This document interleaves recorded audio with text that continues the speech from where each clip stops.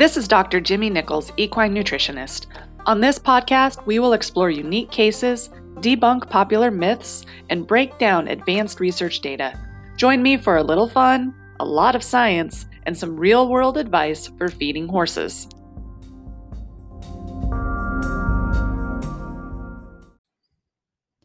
Hey everyone, it's Dr. Jimmy. Welcome to episode 91 of Feed Room Chemist.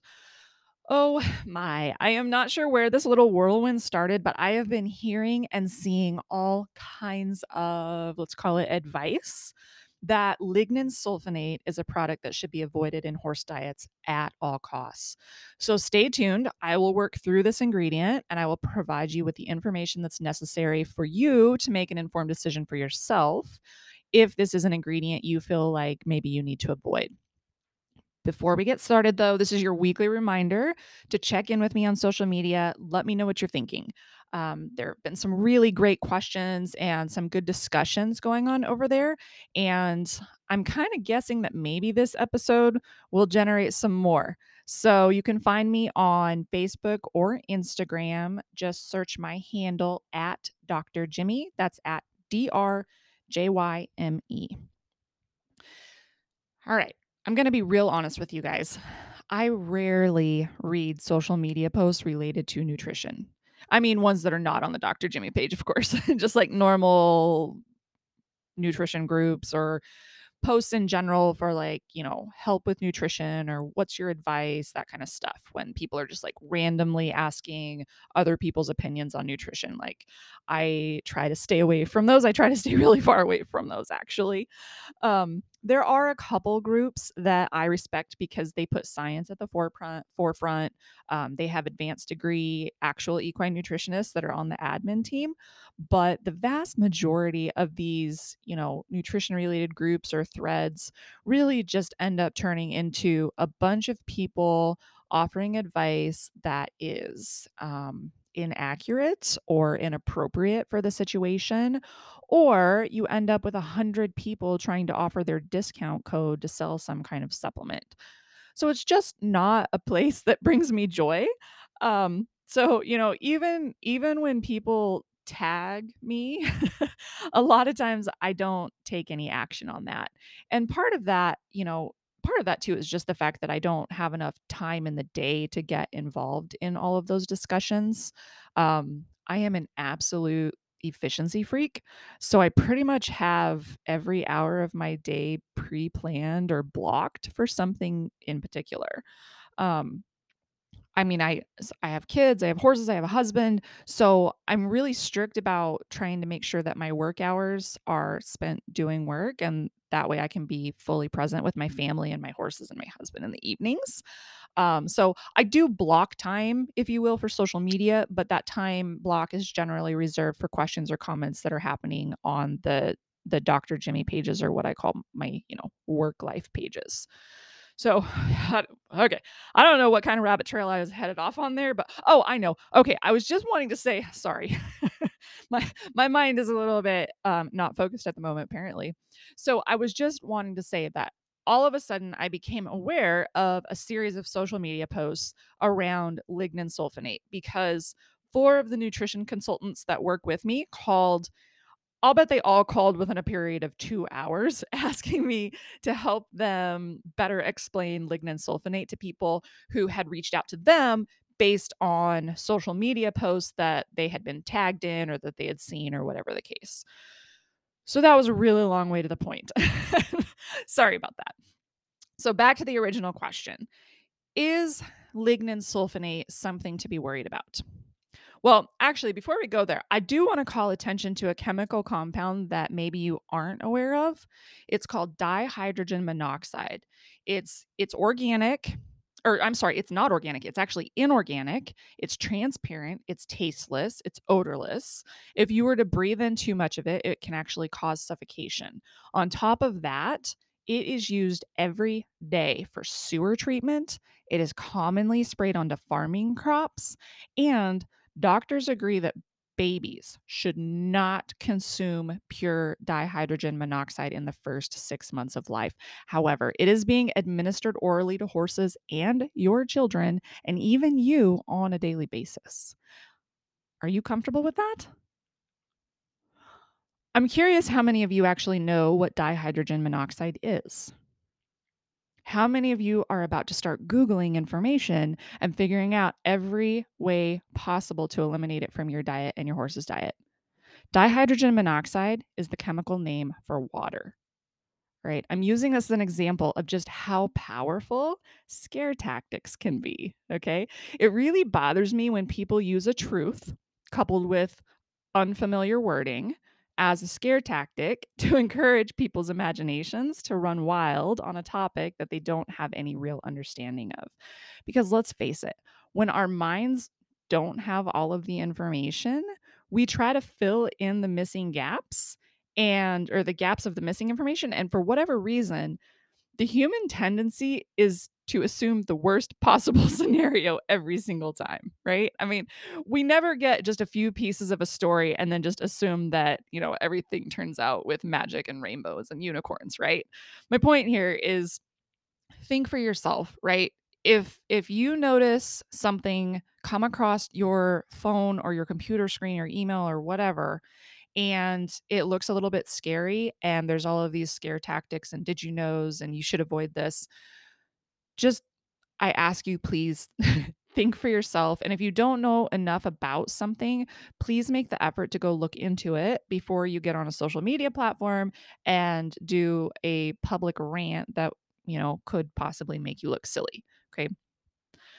Now, I think I am ready to talk to you about the ingredient often used in feed manufacturing that is listed as lignin sulfonate. So, lignosulfonate is simply lignin and cellulose. Lignin and cellulose are naturally occurring components of plants. Okay. These components are what give grass and trees, any living growing plant, it's what gives them structure. It's what gives those cells the ability to hold together and be strong and grow upright, grow vertically, right? Your horse eats lignin and cellulose on a daily basis when they eat hay or grass of any kind. Okay.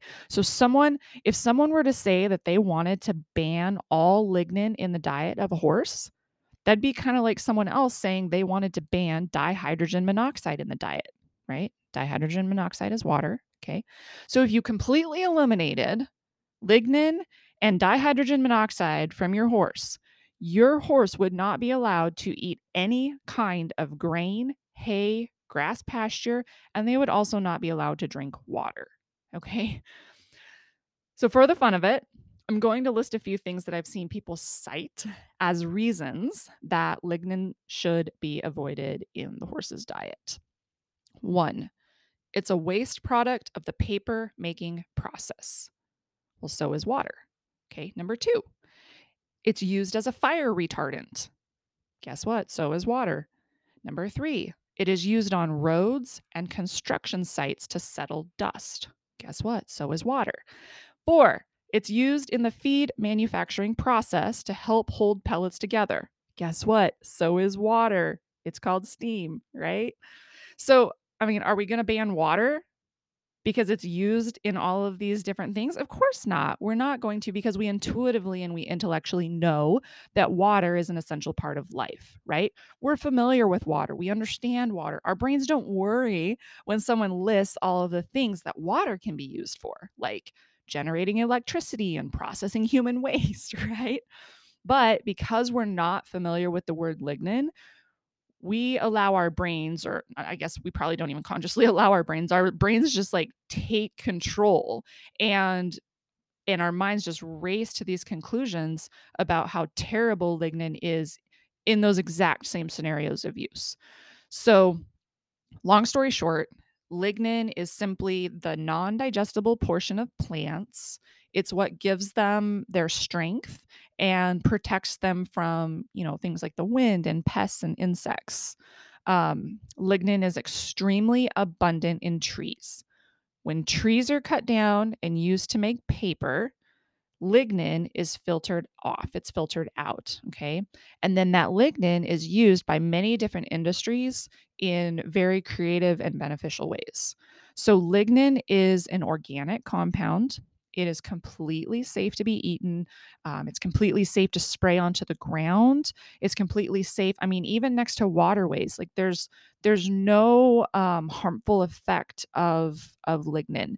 Um, Another way to think about it is lignin goes into the ground naturally anytime a plant, a grass, tree, anything like that, if it doesn't get harvested and taken off of the land, it goes back into the land, right? It decomposes and goes back into the land. That's lignin going back into the land, okay? And then the benefit that lignin has in the feed industry is to help hold pellets together. So this is really important because dust and crumbling pellets are not a good thing, right? Um, Dust is hazardous for your horse to inhale, and pellets that crumble apart and turn into fines or dust at the bottom of the bag, I mean, that's a portion of the bag that you paid really good money for, and all of a sudden it's not usable. So, if 10, 15, even 20% of a bag of feed that you buy turns into fines and dust and you can't use it, I mean, that's a pretty good amount of money, especially as much as ingredient prices and feed prices have been going up lately. That's a pretty big amount of dollars that you're basically throwing down the drain. So, the feed industry uses lignin sulfonate in very small quantities to improve the durability of the pellets that are in your horse feed. And that doesn't go just for straight pelleted feed, that also goes for the pellets that are in your sweet feeds as well. So if you're feeding a textured feed or a sweet feed that maybe has visible grains in it, like oats or corn, if you look closely, most of those feeds also have a pellet in them. Um, that pellet is in there to provide extra protein and to provide your trace mineral and vitamin packages. So I mean if you're feeding a textured feed or a sweet feed that's oats and corn and molasses and, maybe barley or whatever, um and it's fortified, meaning it has added vitamins and minerals and maybe added amino acids and protein to it, you're going to find a pellet in there.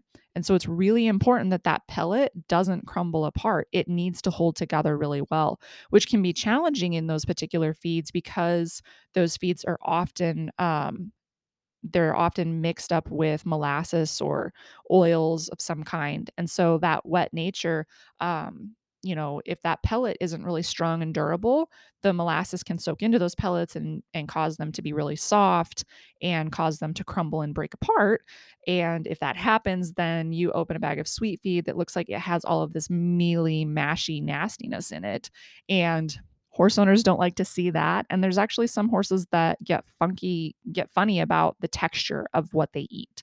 So, again, this is why, as an industry, this is why the feed industry puts lignin sulfonate into feeds. If you want to know if your feed has it, it'll be listed in the ingredients list. So you can just go to the tag, go to the section where it says ingredients, and then just scan through the ingredients and look for the words lignin sulfonate. There's nothing dangerous, there's nothing harmful about lignin sulfonate. So I really hope that this episode will take a step forward towards, um, allowing maybe the social media world to kind of put some of these, um, just basically put this one to bed, put it to rest. Lignin sulfonate is not anything to be worried about. Um, so, I think it's important to remember, I mean, anything in this world can be dangerous when it's used wrongly, right? I mean, like how inhaling too much dihydrogen monoxide or water will cause suffocation or drowning, okay? So, I'm not, you know, when used under proper label guidelines, lignin sulfonate is nothing to be concerned about. So, if you had an aha moment during this episode, or if you know someone that might benefit from hearing about it, I encourage you to hop over to the social media channels, hop over to the Dr. Jimmy Facebook or Instagram page, leave your thoughts, maybe tag a friend, and I guess that's all I have for today. It's a little bit of a short episode, but I don't want to confuse this episode by adding another topic on top of it. And I think it's important that this gets out. And I feel like people are more likely to listen to a 15-minute episode than they are a 30-minute one. So I'm going to leave this one short and sweet. And I appreciate you all for being wonderful listeners. If you haven't left me a review or a rating, please do so either on your podcasting app or on the social media channels. I think Facebook has the option to actually leave a recommendation or a review, and that is what goes towards contributing to the stars. So if you want to help the Dr. Jimmy Page have a 5-star review, go leave me a recommendation on the Facebook page.